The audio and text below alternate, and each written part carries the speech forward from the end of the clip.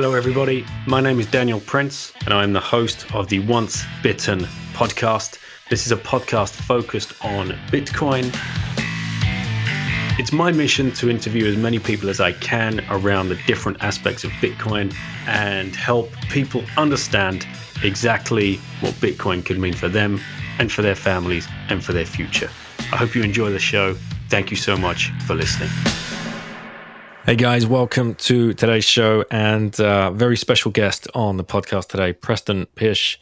Many of you will know of him and listen to his podcast episodes before, whether that's his own podcast or whether appearing on others. Really timely, this one, and we wanted to rush out and get it out as quickly as we could, because yesterday, at time of recording yesterday, Preston released a Twitter thread about inflation and deflation, which just took Twitter by storm. It was an incredible thread, thousands of likes and thousands of retweets. And, I just put underneath in one of the comments, would love to have you on the pod to discuss this. And bam, there we were. We had it set up within a minute or two. And it was just incredible that, we could do this at such short notice and try and get this out so everybody can have a listen to exactly what Preston, is trying to, the message he's trying to get across. So enjoy the show. Before we kick off, don't forget, if you're UK based or access to UK banking system, coinfloor.co.uk/bitten, go start stacking some sats and, get into this world of Bitcoin. Right, let's get into it. Hope you enjoy the interview. Hey guys, welcome to today's show. Today's guest is Preston Pysh. Thank you so much for taking the time out of your day, Preston, and coming on to speak with me today. Really appreciate that. Hey, I'm excited to be here. I'm excited to hear Lauren's first question. Well, let's get into it. Fire away, Lauren. When did you find out about Bitcoin? I found out about Bitcoin back in 2015, and it was a kind of, I didn't really know what it was all about. I was more in the finance realm. I was specifically in the finance realm of things and studying stock investing and all that kind of stuff. And I thought that there was a major systematic problem in the global economy. And I had heard on news shows about Bitcoin. It had just recently had its big run up to 1,000, and then it had collapsed down to the $200 price whenever I first discovered it. But I had heard that it was an attempt at sound money. And so when I heard that, and knowing what, like, my opinions of what the global economy was at that point, and I thought, central banks were going to eventually come to a point where they had to print like crazy, and that's exactly what we're seeing today.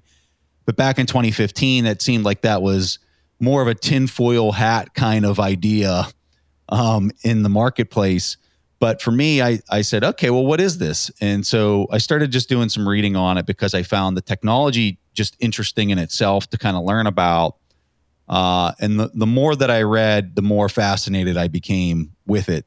So that was really kind of how I got introduced to it. It was more out of curiosity and concern for the global economy and central banker manipulation in the market that led me to Bitcoin back then. So you figured out about Bitcoin 5 years ago. You got it. That's good math. We can tick math off your homeschooling today, can't we? Yeah. Okay. Well, do you have any more questions, or should we get on with the interview now? I think you should get on to the interview. Okay. Would you want to say goodbye to Preston? Bye. Hey, we'll see ya. Great question. Thank you. Thanks, man. And again, thanks for coming on to the show. It's really great that you take the time to answer some of my questions. And watching your tweet thread unroll last night was kind of like, I've been trying to reach out for a while, but this was like, it got a little attention. Yeah, it was good to see so many people had read through it, because I know it was a little long.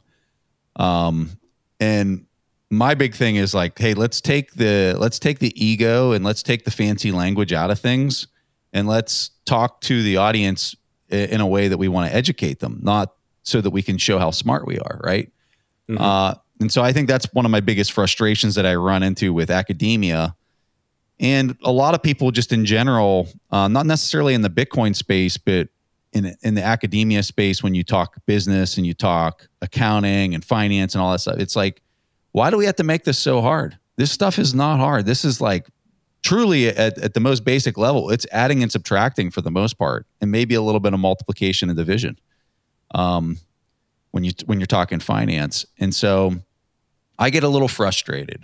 And I guess the post that I put out there last night, the post that we're referring to is the one where I was talking about everything that's kind of playing out in the global economy. And, I was just trying to make it simple, talking about quantitative easing, universal basic income, and how they're all they are is insertion points for liquidity into the system.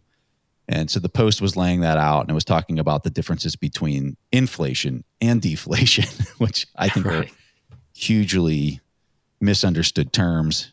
And it was more me venting, to be quite honest with you. Were you expecting such a, I'm looking at it now. It's like over 1,000 retweets, like almost 3,000 likes. Is that like, were you expecting anything like this kind of reach? I wasn't expecting quite that much of a reaction for how long the post was, because I guess my opinion is a lot of people aren't going to take the time to read all that, but they are. So yeah, I was excited that people took to it so well. All right. Well, let's get into it, because we can pick a few of these things out. And the way you start it, I think, is brilliant. Like central banks are aggressively inflating the fiat monetary base. Since 2008, the U.S. Federal Reserve has expanded their balance sheet from 0.8 trillion.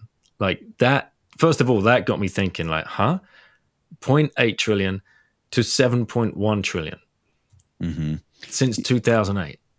and that's what I think, if you got a real hardcore economist on here to debate me, what they would tell you is they would say, yeah, well, they're expanding the monetary base, but they're removing credit from the system. And so those are offsetting each other. And so you're not having an actual increase in the money supply. Because when you talk about the money supply, it's two things. It's the actual dollars. Like if you pulled out a dollar bill out of your pocket, that's monetary base money. For Bitcoin, the whole thing is monetary base money, right? 21 million coins, when we eventually get to 21 million coins, that's base money. The rest of the money in the system, which spends exactly like the base money, is the credit. So if you and I went to a bar and we bought a drink, and the bartender says, "Do you want to open a tab?" And we say, "Yes." We just created money, right? Like there's no actual money that was spent. He didn't swipe a card. We didn't pay him cash, but we created money in that event. And so the hardcore economists, when they hear the stat that you just said that was in the start of my post, they would argue and say, well, you've had all this credit in the system that was created, which spends exactly like money, and then it's traded like that. Those promises are then traded. And so you have this expansion of the total money that can be spent like money. And when you look at monetary based dollars plus that credit, if one of them is expanding and the other one's contracting, did the money supply change? And the answer is no, it didn't. But what I think we're at now is the credit isn't necessarily contracting. They're expanding that, and they're expanding the base, and you're now having, for every dollar that's dropped onto the market in monetary base, it's actually expanding the money supply by that $1. That's where you're at now. And so somebody trying to make that argument today, I think is falling on their face. Maybe after 2008, 2009, you could make that argument, but I don't think you can make it now. So if you were to sum up in the simplest terms possible, the difference between inflation and deflation and what that means for the common person, how would you do that? Well, I'd first tell them to read the post. So I'm sure you have show notes, Daniel. So I would take that Twitter post and put it in there, because it's probably going to do a better job than me trying to on the fly organize my thoughts around this. But let me start off by saying this. So it's all relative to whatever you're comparing it to. Like I can show you the S&P 500 in a deflationary chart and an inflationary chart. Okay. So like if I pull up, I use TradingView. I'm sure most people do because it's just awesome. And so if I pull up the S&P 500 measured in US dollars, it has an inflationary growth to it, right? If I pull up that same chart, the S&P 500, and measure it in Bitcoin, it has a deflationary appearance to it, right? So before we can even throw around those terms just like casually, like everyone does, you have to think in terms of, well, what am I measuring it in? So like I can say a bold statement like the US dollar is going to hyperinflate. Okay. And I can make that true depending on what I measure it in. So if I measure it in dollar, or if I measure that statement that the US dollar is going to hyperinflate, if I measure that against Bitcoin, that is a very true statement over the last 10 years. Because if I pull up a chart of the value of Bitcoin measured in dollars, it's hyperinflating. Okay. I can pull up a chart of the US dollar and measure it in Zimbabwe currency, and it's aggressively deflationary. So I think the point that I guess I'm trying to make is like, what are you measuring it against? And so most people, when they talk about inflation, they're talking about the CPI bucket, right? They're talking about this basket of goods that governments have declared as the measuring stick. But and if we could just clarify, CPI stands for Consumer Price Index. Yep. Consumer Price Index, exactly. So, which measures goods and services. Which measures goods and services for the ones that are in the basket. Mm-hmm. So if you're saying, hey, this is my ruler, which is the government's way of measuring inflation, and they get to pick and choose what's in that basket. Well, then if they control and adjust the price through policy of the items inside that basket, they can make inflation look like whatever they want. And if they're publishing this in a way that benefits them, which they are, because if you look at CPI, they've adjusted it. Go do a little research on Google on how they've adjusted CPI over the past decades. And they've adjusted it. If you use CPI metrics from 30 years ago, guess what? Your inflation is significantly higher than it is today. Okay, so that's an important thing. So you have to ask yourself, well, why do they want to do that? Well, they want to do it because they cannot afford higher interest rates based on the way they spend. Period. If interest rates, if CPI was, let's just say it was double where it's at right now, they then would have to issue debt based off of that hurdle rate, because that's how you got to look at inflation from a government standpoint. It's a hurdle rate. Like, why would anybody own something that's going below that unless it's forced upon the population, which is where we're at now, which is what they're trying to do, which is what they are doing. But for the rest of the market participants, and then you look at the fact that like corporates are priced at a premium above those government risk, quote unquote, risk-free rates. So by them doing this, because they can't afford higher interest rates, they're polarizing the corporate market. They're polarizing the prices of everything, literally everything on the entire planet. And there is no bigger opportunity, as far as I'm concerned, to take advantage of that if you understand all of those nuances and what the solution is to all this. And I think we all know what the solution is. Well, this is a Bitcoin-focused podcast. And Lauren had her Bitcoin T-shirt on. So, yes, for sure. I just want to dwell on what you just said because, correct me if I'm wrong, but I believe your background and your business and your career has been built around value investing. Yes. And following in the footsteps of, I'm sure, Ben Graham and Warren Buffett and the greats. That's right. How do you feel right now about what's going on? do you feel that this is like kind of an attack on your knowledge and intellect around trying to find value companies when everything's just been so damn manipulated to be owned?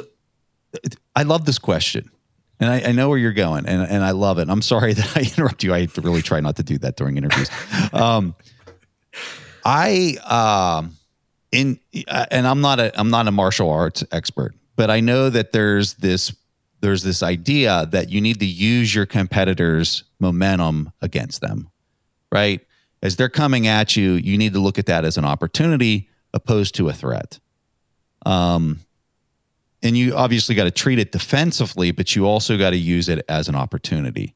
And so I look at this as not being a threat against my values or this or that, because I don't want to label myself as anything. I am not a lot of people like to say, you're a value investor. Take the label and literally burn it, because I'm not anything. I am myself in the way that I process information and the way that I look at the markets, right? Will I become a value investor at a particular moment in time? You better darn well believe I will. And I will harness those values and those ideas to the maximum extent possible. Right now isn't one of those times. It's just not. And it's not because those values are invalid. I just think that they don't work nearly as well when you're in a situation where central banks globally are completely debasing money at the speed of sound. I think the thing to exercise at that point is the ownership of sound money, holistically. Like I don't know how else to go about it. Now, where I think this entire community is going to, their eyes are going to pop like, what is he doing? Is in the future, let's just say that Bitcoin becomes just the choice of money here in this coming cycle, which I think is a very real possibility. Very real possibility. There's going to get a point where people are going to start selling equities. People would start selling bonds in order to own Bitcoin.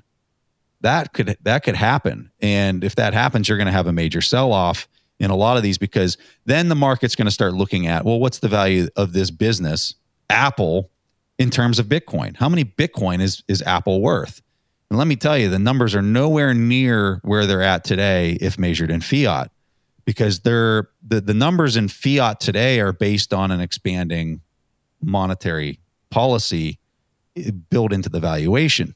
But if that changes and now you don't have that ability to bid it like you did before, the valuations get way different in a drastic way. I've done that math. I think I know what those are going to look like, and they're way different. They're way lower. And so if that would play out, I mean, at that point, I become an equity owner, not a Bitcoin owner, right? I transition into equities because I'm looking at it. If all these companies start using Bitcoin as their unit of account, and this is the important part, and they've got free cash flows, guess what? You're not going to outpace that if you just own the underlying currency. You are going to outpace it if you own the equity. So like that would be my transition point. It's like, okay, well, this worked. And now I'm going to transition into the ownership of all these equities at severely undervalued prices relative to the free cash flows that they're kicking off with a unit of account of Bitcoin. And I'm going to now own those. And just as another point, which is a little bit different than the point I'm making right now, well, you find arguments of the amateurs in the crowd that say, oh, well, all the Bitcoin's polarized into the hands of a few people and it's not going to be redistributed, this and that and everything else. I hate to tell you, if equity prices get to a point that they're severely undervalued and these companies are using Bitcoin as a unit of account, you're going to see all these people with significant positions in Bitcoin reallocate that currency into the ownership of equities. And then you're going to see that currency get distributed throughout the world, the Bitcoin currency throughout the world, because people are willing to sell the currency because they can make higher returns in other places. And that's how you're going to see In my opinion, that's how you're going to see the wealth completely redistributed in the entire world. Man, I got some questions. That's an awesome response. Never thought about it like that. Yeah, of course, if you start measuring companies in Bitcoin terms, then almost every company looks like a value play. Absolutely. And you're not there yet because, I mean, I've done these numbers. I've laid out these charts for personal use, right? If I go in and I just pull up Apple, for example, their top line's exploding in fiat terms, right? It goes back to my original point that we were talking about is like, well, what are you measuring it against? What's your ruler? If you go and you plot the last 10 years of revenue for Apple, well, the revenues are going up if you're measuring in fiat, and they're going down if you're measuring them in Bitcoin. How about the free cash flows? In fiat terms, they're going up. In Bitcoin terms, they're going down. So if that company continues to use fiat as their unit of account, well, I don't want to own that company because they can't keep up with the speed of Bitcoin. It's impossible. But if that company starts denominating every dollar they make immediately into Bitcoin and start using that as their unit of account, guess what their free cash flows look like relative to Bitcoin? They're going up. And you would want to own that equity. That's why I guess whenever I look at Square, they're not there today, but if there was a company that's going to start denominating their revenues immediately as a unit of account into Bitcoin, it would probably be that company. And I think when they do that, you're going to see that it becomes the equity to own, right? Mm-hmm. We're not anywhere near this right now. And that's my next question. Yeah. What are the signals that you're looking for? What's like a big red flag to you? It's like, Well, I think that when you have the management of the company start to come out and say, hey, we're going to start denominating 10% of our revenues into Bitcoin, because they're not going to do it with the snap of a finger. These managers they've got too many shareholders and too much risk to talk to during their quarterly meetings and stuff like that. So I think if you saw this play out in application, like in the real world here in the future, you're going to see companies that are saying, hey, we're going to just start holding 10% of our current assets on our balance sheets in Bitcoin. And then the other 90% is going to be in fiat. And then you're going to start to see maybe it turns into 15%, 20%, right? And it's going to really depend on where we're at next fall with the price. Because, based on the way that the protocol executes fiat, next fall is going to be the time frame that is going to be exciting of whether it's going for the breakout or it's going to be humbly put back into its stock to flow orbit and we go another 4 years. And so I think that's going to be the big transition point is next fall when we're looking at this. And whether it blows out, I mean, if it goes, Plan B expert in statistics and math, and his model's saying somewhere at 288K is going to potentially be the top for the next cycle. If you see the price blow through that, and then it goes to 400K, well, then you're getting into the scenario that I've described on some other shows of escape velocity. Maybe that's your indicator that we're achieving escape velocity. Maybe if you look out in the general public and the only thing that you see in the news is Bitcoin on every single news station, well, then maybe you're achieving that escape velocity. If not, well, then you got to buckle down and you got to prepare for another one of these cycles. So it's all going to depend on that transition point, whether you start to see companies doing the things that I was describing earlier. It might happen in the next cycle. It might happen in the cycle after that. I don't know. But I do know whenever that starts to happen, that equities start to look a whole lot more exciting to me, assuming they're repriced, which I'm assuming they will be if you're seeing Bitcoin run in the manner that we're describing.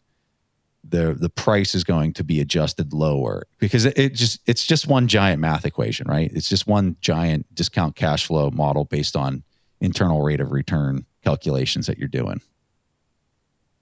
And I think another signal might be that morning you turn on your computer, you get an email from Apple or somebody tweets you. It's like, hey, do you see this? Like the latest iPhone, you can now buy directly from the Apple Store in Bitcoin, but at a discount to fiat. How far away are we from something like that happening? Oh, I think, well, let me phrase it this way. If it happened in 2 years from now, I would not be surprised at all. But that's going to be dependent on how emotional a lot of this gets in this next cycle. I think the math alone is going to take you to 100,000, like just without any type of reservation. I'd say that. Where it goes beyond that really becomes a story of what's happening in the backdrop from a macroeconomic standpoint, combined with all the other things from an emotional and passion standpoint that we're actually seeing playing out in the world right now. Do a lot of these movements start piling into this because they see it as a defunding the central banks type scenario? If you have a lot of momentum behind that, well, you could achieve escape velocity on this next cycle. And I think that probability is maybe higher than a lot of people are giving it credit for. Yeah, for sure. Okay. Deflation. Let's talk some deflation. And I know you've had Jeff Booth on the show. I love his book, and he was kind enough to come on my show as well. And really fascinating kind of take on things. How can you explain to people exactly what deflation is and how that can be both good and bad? So there's no way I can do this any justice over Jeff Booth.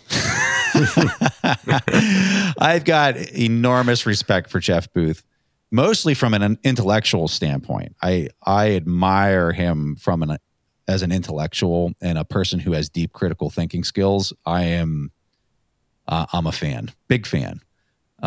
His book, Price of Tomorrow, does this way more justice than I could ever describe. So if you haven't read that, you got to get out and read that book. And I would tell you to go back and listen to Daniel's interview with him. I when I'm talking deflation, I mean, you're really just talking about whether something's going down relative to something else. Like we were talking about earlier, when you talk about, I guess this might scratch the itch. So when we look at what's happened, like where we're at today, I would make the argument that it's the result of literally 80 years of inflationary monetary policy. 80 years. And the reason I'm saying 80 and not less than that is because even when we were on a gold standard, I would argue we were in an inflationary monetary policy because they were expanding the money supply by adjusting the money multiplier in the banks. So if my conversion rate, if I say, all right, for every ounce of gold I have, there's $10 in the system. And then tomorrow I go out and I say, well, it's 1 ounce of gold for $20 we have in the system. And then I keep adjusting that money multiplier so that it expands the currency in the system. That's an inflationary monetary policy. I don't care who you are. And that was done on a gold standard. So that happened from 1944 for Bretton Woods, 42, 44, something like that, clear up to 1971. That happened, right? And I have a chart that shows you the money multiplier during that period of time. Then from 71 until now, it's just been expanding the credit supply through the manipulation of the federal funds rate. Really from 81, they had a little bit of a blowout period from 71 to 81. And then from 81 till now, they've expanded the money supply through the manipulation of the interest rates. So when you look at that period of time that we're talking about 80 years of inflationary monetary policy. So when you do that, at the heart of all of it, you create an incentive structure. And you have to understand what that incentive structure is when that policy has been exercised for that many decades. And here's what it is. You incentivize people to invest that debasement, that money that's debasing continually. You're incentivizing them to invest and to create businesses that produce and basically commoditize and advance technology. That's what you incentivize. And the reason why is because if I have $1 today, what do I want to do with it? I want to go out and invest it. I want to do all the Warren Buffett style things in order to employ that capital into the most productive type businesses that are going to change and improve productivity in the world, period. So when you've exercised that for that many decades, that's why you see at the tail end of that artificial intelligence. That's why you see these things that I watched I watched SpaceX launch guys into this International Space Station, and they didn't even have controls, man. They were just sitting there like watching these screens, and like everything was taken care of. Like that is, and you have to ask yourself, like when you look back in the last 2,000 years, we haven't seen this type of explosion in technology ever before. And I would argue it's because we have never had global coordination of an inflationary monetary policy for 80 years straight on a global level. And the reason it's been on a global level is because you have to go back to Bretton Woods and you have to understand how that agreement was constructed. The Bretton Woods agreement was constructed that the US dollar would be pegged to gold, and every other major currency in the world was pegged to the dollar.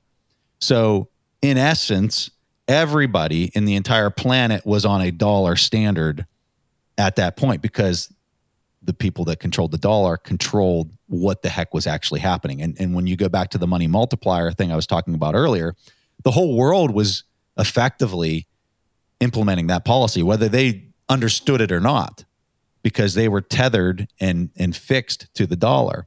So when the dollar comes off the gold standard in 71, guess what? Everybody else came off the gold standard in 71. You're seeing riots in the street in the US. You're seeing riots in the street everywhere else in the world. Why do you think that it's all happening at the exact same time around the world? It's because it all goes back to Bretton Woods, and it all goes back to everything being tied to the dollar. And all of that is coming to a head. So where I'm going with all this is you've incentivized the decades and decades long incentive structure of creating technology that will improve productivity around the world.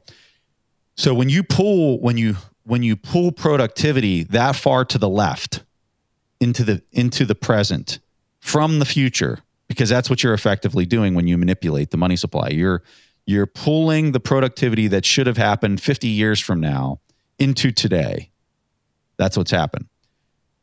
Well, you get to a breaking point, and Jeff talks about some of these things in his book, some of these ideas in his book, where you're going so fast that like if this was a rocket ship, we're going so fast and we're approaching the speed of light that the doors and everything's just starting to melt off the side of the spaceship because we've pulled productivity so far to the left. So what do we got to do to survive? We got to slow this damn thing down, man. It is going too fast, right? And so I think that's Jeff's big argument, is he's saying we need some type of deflationary force here that removes this aggressive incentive structure to continually commoditize everything on the planet and this technological boom that's happening. It's got to slow down, or else, because think about it, like I've got a phone in my pocket. I can do all these gee whiz things because I've been fortunate enough to accumulate enough money. I can go out and buy a VR headset and literally play ping pong with a person in Greece, who's also all while standing here in my living room, which I've done with a VR headset on. And it feels 100% real, like I'm playing ping pong with a person on the other side of the world. Like, how many people are able to have that experience from a population standpoint? Very few. Very, very few people are having those experiences because they don't have the $500 to just go out and drop on a VR headset, right? So why are you seeing social unrest? You're seeing social unrest because this system, this monetary system, these policies that are being implemented right now are not fair, because the money's going straight into the hands of the people who will hold all the assets. That's how they're inserting the the newly printed fiat. You have to slow that down. You have to, and the beauty of Bitcoin is it's going to redistribute all this wealth just automatically. And I think that that's going to be a huge help to slow this down, or not necessarily slow down the technology boom, but it's going to help redistribute the money so that things become more fair. And then you're going to have the deflationary piece of Bitcoin. In my opinion, it's going to happen sooner than later because of lost coins and things like that. That's going to provide an incentive structure for people to save their money, opposed to just going out and investing it. And that might be a little bit contrary to what I was talking about earlier. And I think it's important for people to understand that when you have a deflationary currency, your hurdle rate for investment becomes way higher.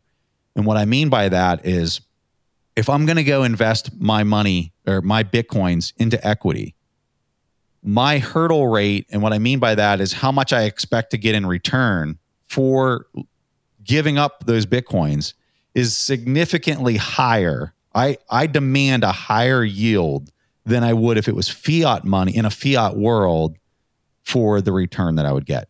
The hurdle rate today in the open market is about 3%. People are willing to give up their, if you went out and bought the S&P 500, you're at about a 3%, maybe even lower based on the earnings that we're about to see. It might be 2% now. Because once you get down in the lower portion, it gets a little. I'm going off on a tangent that's going to get too technical financially, but you might be at about a 2 to 3% hurdle rate. If it was my Bitcoins that I was giving up, man, I would demand today. I would have to have like a 10 or 20% hurdle rate for me to give up my Bitcoins today, maybe even higher. And so when a person has such a high hurdle rate like that for their internal rate of return that they're expecting to get on their investment, all of a sudden you're not employing capital to incentivizing people to invest in technologies that are going to improve productivity. You're slowing that rocket ship down. Sorry, I know I've been talking for a very long time. I don't know if that answered your question. Absolutely. And there's another force at play here, which I don't think goes very unnoticed, because by design, they don't want us to ever realize what's going on. And that's this concept of shrinkflation, which, is affecting everybody around the world.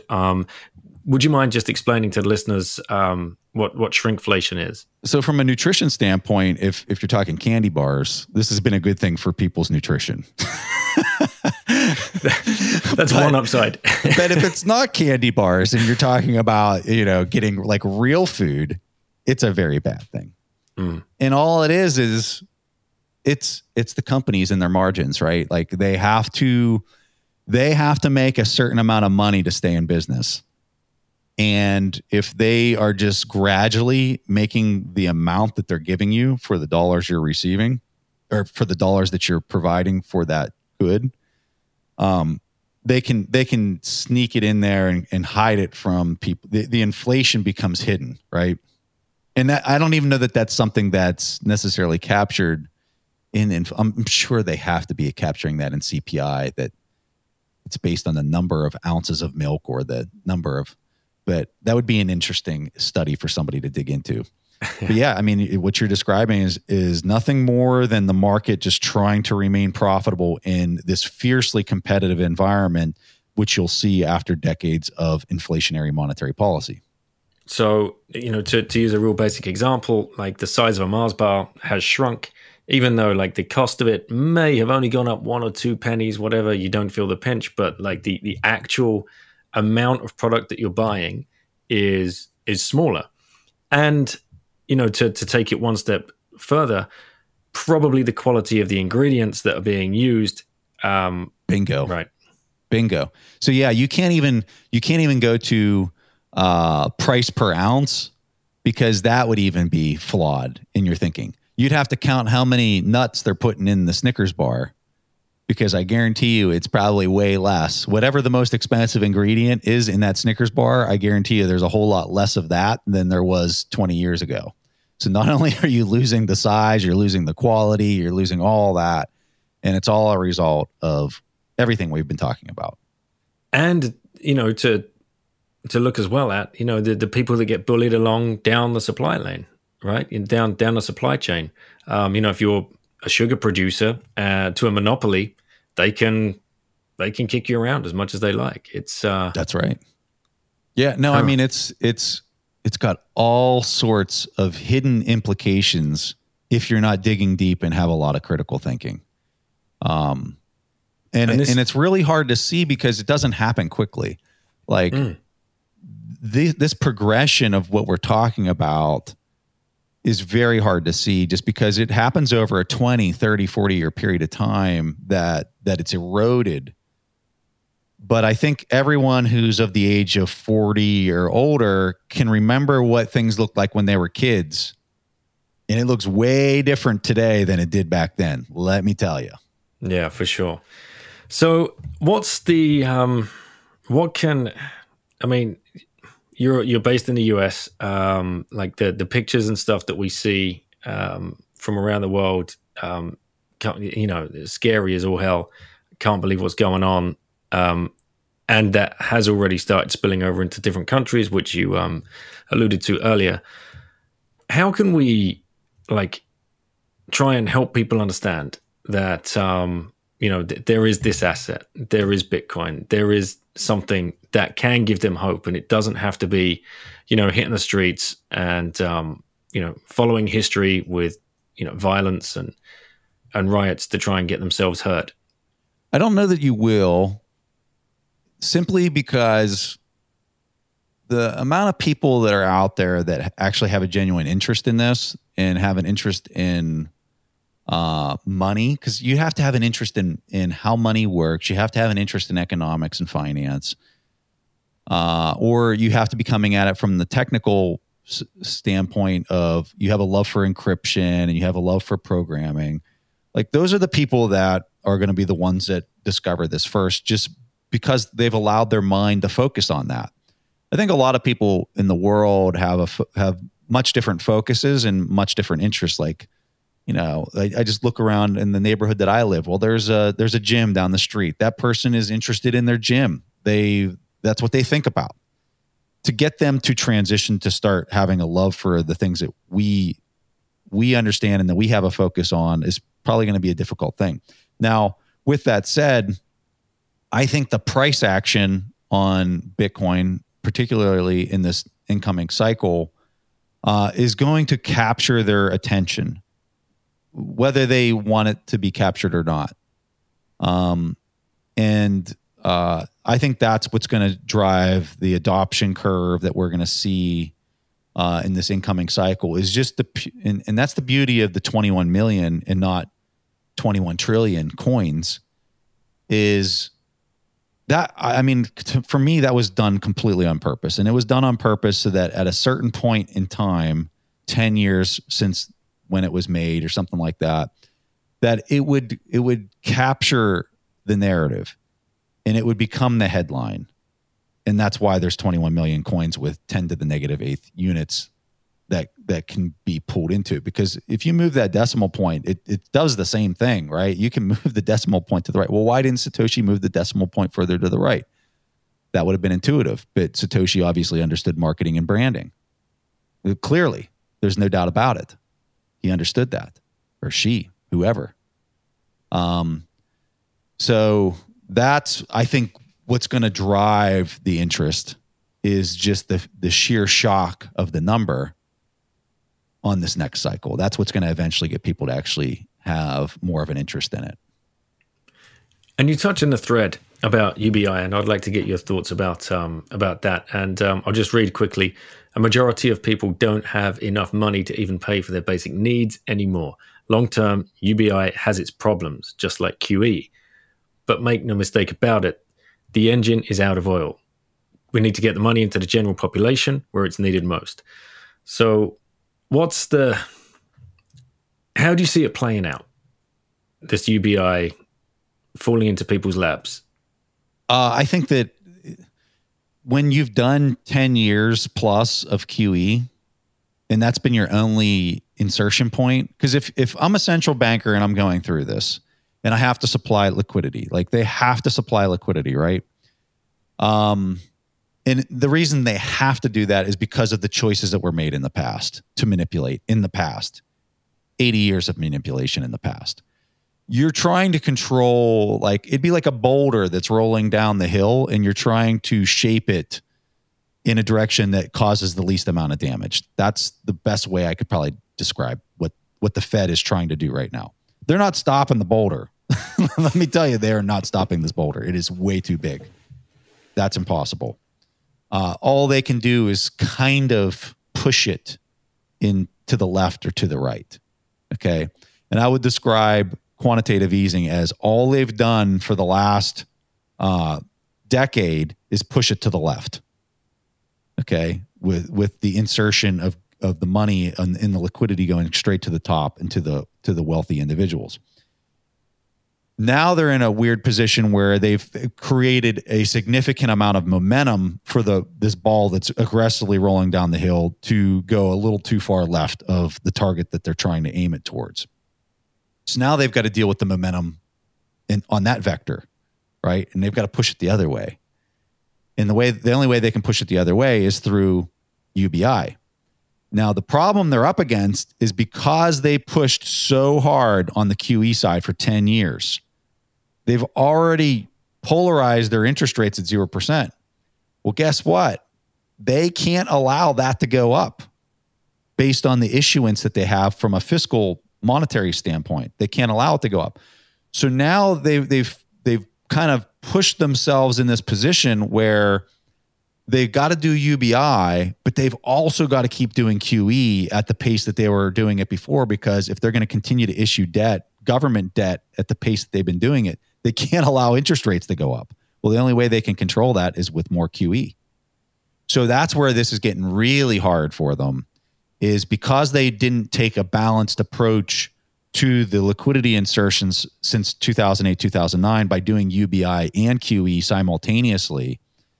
They've pretty much accelerated the meltdown. They've made the meltdown happen faster than they would have if they implemented UBI and QE kind of homogenously throughout the last 10 years, which they have not done. So how do I see it playing out going forward? I think you're going to continue to see a ton of QE. I think you're going to continue to see these international like repo things that they're doing to supply enough dollars into the international market because there's so much dollar denominated debt. I think you're going to see pretty big UBI checks coming to people. I think that like they're issuing these money cards to people here in the US. I think that this $1,200 stimulus check was just the tip of the iceberg. I think you're going to see probably bigger checks than that happening every single month. They're going to have to, because, you know, the rioting that I think you're seeing in the US, it started with the Black Lives Matter movement and was completely justified based on the person who was murdered, George Floyd's murdering.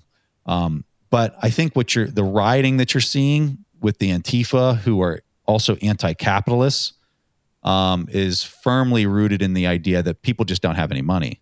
People are poor, and they're looking around and they're saying, well, that business owner there has a bunch of money and I have nothing, and I've had nothing for 10 years, and I don't care. I'm going to light the place on fire because I'm extremely frustrated at this rigged system, is the mindset. I'm not saying that's right. I'm just telling you, I'm trying to put myself in the mindset of a person who's doing those things. And so I think they're just so angry. They don't have any money. I think the government's seeing it as the chaotic situation that it is. And I think the government's going to have to print like crazy and start putting it into the hands of everybody in order to try to keep some semblance of calm and avoid the calamity that's obviously happening right now.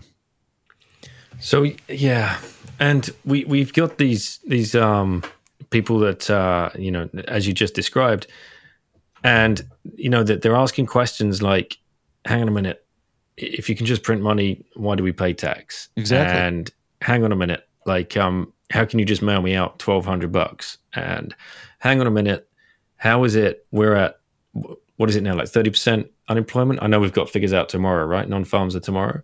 Mm-hmm. But what are we expecting? Any kind of idea for unemployment? I don't know. I don't know on that. But it's going to be ridiculously high, right? High unemployment. And yet we've had a 3-day win streak on like the Dow. I mean, this month, the Dow's been up almost 3,000 points. And when you look back at like this calamitous month, it's just, people are going to start asking more questions. But the way you've just described it to me, I can clearly see now that people that are, watching financial markets realize, like yourself, massive QE's coming. Therefore, the markets are going to go up. Like asset prices are just going to rise on the back of that. So when you go to Venezuela and you look at the stock market through their hyperinflation of their currency, and remember, hyperinflation against what? The dollar, right? So when you compare their currency to the dollar, it hyperinflated. Their stock market went up through that entire period of time. Well, why did it go up? Well, because it's measured in the units that are being expanded. So if I looked at their stock market in dollar terms, did it go up? No, it went down, right? But that's lost because people do not think to the idea of what am I measuring it in? Mm-hmm. If I'm measuring their stock market in terms of Venezuelan currency, well, yeah, it's going to go up because they've created more units. I think you're seeing the exact same thing here in the U.S. Like if they're going to continue to create more units of the dollar and expand it aggressively, well, of course the stock market's going to go up in nominal terms, in dollar terms, but in Bitcoin terms, that thing's been going down for 10 years. Man. I've got the chart. I posted it on my Twitter multiple times. And the hilarious thing to me is all the Wall Streeters that'll step in and be like, well, measure it from December of 2017 and then it's not going down. And I'm thinking, you're an idiot. You're just dumb. But hey, I can do that chart. I can give you that chart. If you want to take that myopic point of view and you want to see that chart, I'll give it to you. But you're dumb. Now, I don't want to speak out of turn here. I'm not American, but I know there's, we're going into election year and, measuring the stock market is always historically been a good way to beat the drum if you're trying to win votes. So is there a little bit of politics at play here as well? Like if we just print, then as long as the Dow and the S&P are still nice and high, I'm going to get those votes I need? It's kind of funny how the political narrative 3 years ago was that this UBI thing was a Democrat thing, right? This was a far left idea. How dare we give money to everybody? And I would have conversations with people and I was like, hey, I know it sounds like I'm a Democrat when I say this. And I assure you, I am as hardcore apolitical as they come. I think, honestly, a person who sides with one party speaks more to the gaps in their thinking than it does to the knowledge they have. Because when you can understand both sides of the equation, you can be extremely lethal in the way that you react to the circumstances in the world. So, but back then when UBI was being talked about on the left platform, I was like, I think that's going to happen regardless of who's in office. It's going to have to happen because you're going to get to a breaking point where this polarization of wealth is going to reach a breaking point. And that was correct because now you're seeing, heck, you just saw the Republican far right start implementing UBI. And they might not be calling it that, but that's what it is. So yeah, from a political standpoint, they're always going to be on both sides. They're going to be positioning themselves to capture more power. That's what it's all about, right? All you have to do to understand how they're going to act is just look at the incentive structure. You just got to look at the incentive structure. What's going to get them the most votes? Okay, well, considering 90% of the population needs UBI right now, that's probably a really good place to be politically, right? Well, now it becomes popular. Before social unrest broke out, which is what we're seeing now. Before that happened, you didn't have 90% of the population that wanted UBI. You maybe had 30% or 40% or whatever. But as those circumstances shift, you can look at the incentive structure and say, well, yeah, I can see why this party would now adopt this. It's really just that simple for me. Right. Well, I know you're going to be running low on time, so I'll bring it back to Bitcoin for the last couple of questions so we can round this out nicely. In your work and in your podcast, you speak to many wealthy people from all over the place. What are you seeing? Are you finding like people are coming to you asking more about Bitcoin in this kind of like lead up to what we think is going to be the next cycle? Are you being kind of surprised by the amount of people that already own it that you probably hadn't accounted for? What's kind of like your like take on this? Here's the difference. So back in 2015, right, when you would talk about this, you would literally get laughed out of the room. Right. And whenever I told people that I owned this back in 2015, they thought I was nuts. Today, here's the difference. People know something is wrong. They know something is very wrong. And now they're just more open to this idea that maybe this could be something. And because of that, I think the conversations, like when I told people about Bitcoin back then, be like, oh yeah, nice, cool story, bro. And now it's like, hey, tell me some more about that. What is that? There's an interest. And there's an interest because they know something's wrong. They don't know what's wrong or how it's wrong or any of that, but they know something's wrong. And so I think that that curiosity is only going to get stronger as the price goes through the previous all-time high. Because in the past, the common argument is it's tulips. No one controls it. Who made it? Like, you're nuts. How could you possibly put your money in something that you don't even know who made it? This time around, well, how in the hell is this thing going over $20,000 for one fake internet money unit? Like, and it's been doing this for 20 years. It's just gone up. And if you bought at any point in the history of the last 10 years and held it to today, you made money, no matter which day it was. That becomes a very, very hard thing to argue with. And it sparks curiosity like nothing I've ever seen in my life. Just quickly, was it like, I found it was a real block for me when I was coming into Bitcoin, the fact that there was no CEO. Like, and for you, like studying companies, this is what you do, right? You look for value. I'm sure you go through like, who's in the C-suite, and along comes Bitcoin. You're like, huh? Well, and when you understand central banking and you understand monetary policy and the issues that it can create, those issues are produced through centralization of control and manipulation. And so to see something that was the polar opposite of that was, from the very start, was very enticing to me.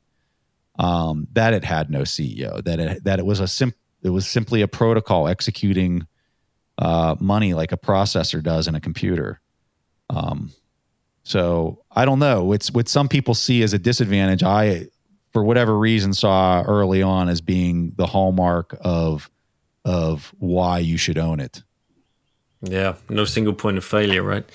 Which is a huge one. Okay, final question then, Preston. If you had just one red pill left in your arsenal to give someone, just one, who would that person be and why? Ray Dalio. Yeah, straight in there. No, yeah. Right. Yeah, I think from a,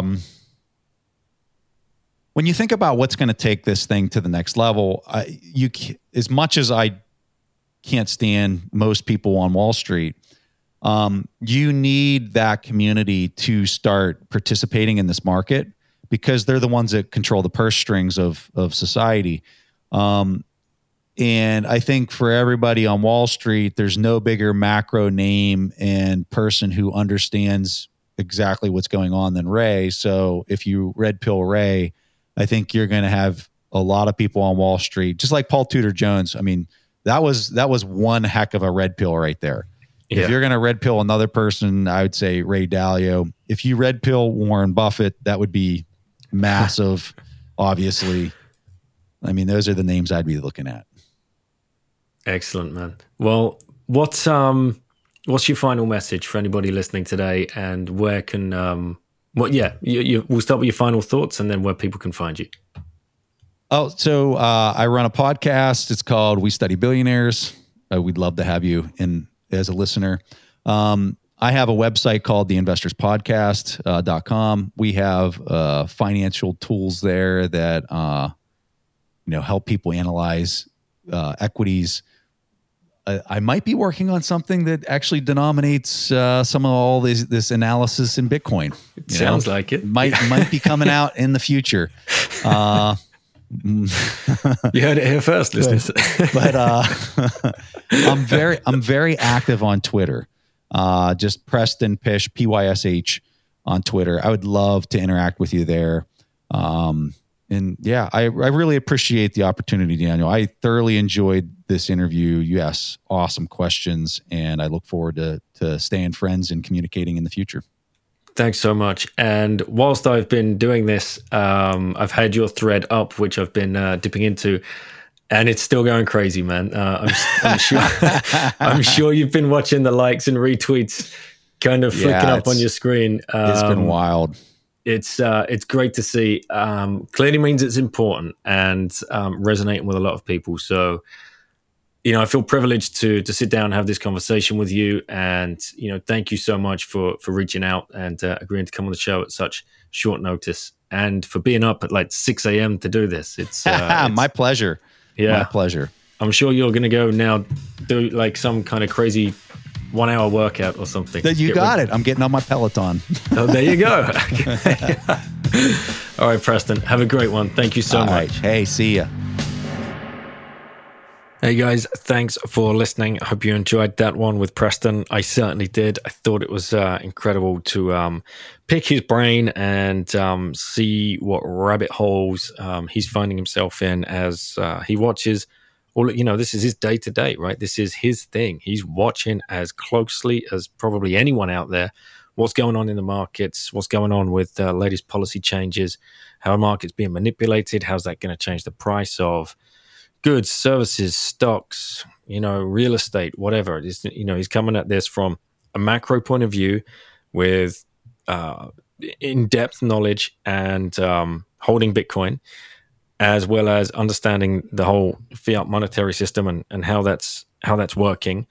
My biggest takeaway from the whole thing was like what he was talking about is like when I asked him the question, how can you like sort through all of this and find any value in any of these companies when the market has just been manipulated to the point of criminality in some people's eyes. I mean, certainly it's like bailouts and things like that, and just printing just tons of cash in this kind of blind quest to make it look as though the economy is working fine, and look at the stock market.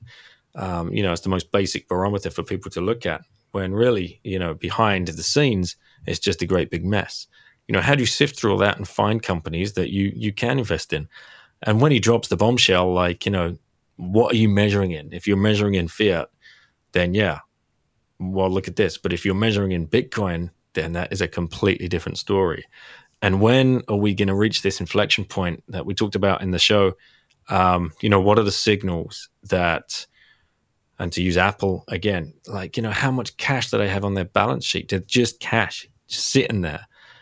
It's almost nonsense that they have not just taken 1% of that and set that aside to put into Bitcoin, just as like a non-corollary hedge. It's not going to be long. It is not going to be long, especially in these tech companies where some people in the boardroom might already be holding Bitcoin. you've just got to look at companies like Google or Facebook, or Twitter. Perfect example. Jack's there, CEO of Twitter and Square, huge Bitcoiner. And as soon as they start denominating and holding and measuring their company's performance in Bitcoin terms rather than fiat terms, then it is mind-blowing. The game is really afoot then. And to be in the position that we're in now, if you're listening to this podcast, you're ahead of it. You're ahead of this almost inevitable change. And, if you can just start stacking away as hard as you can, if, head down, just keep stacking and put away whatever it is that you're able to, this could set you up in 5 to 10 years like nothing else.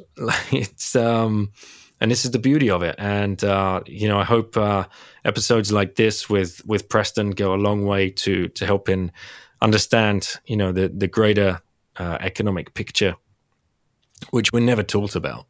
We're never, even if you study economics to like a high level, you never get that.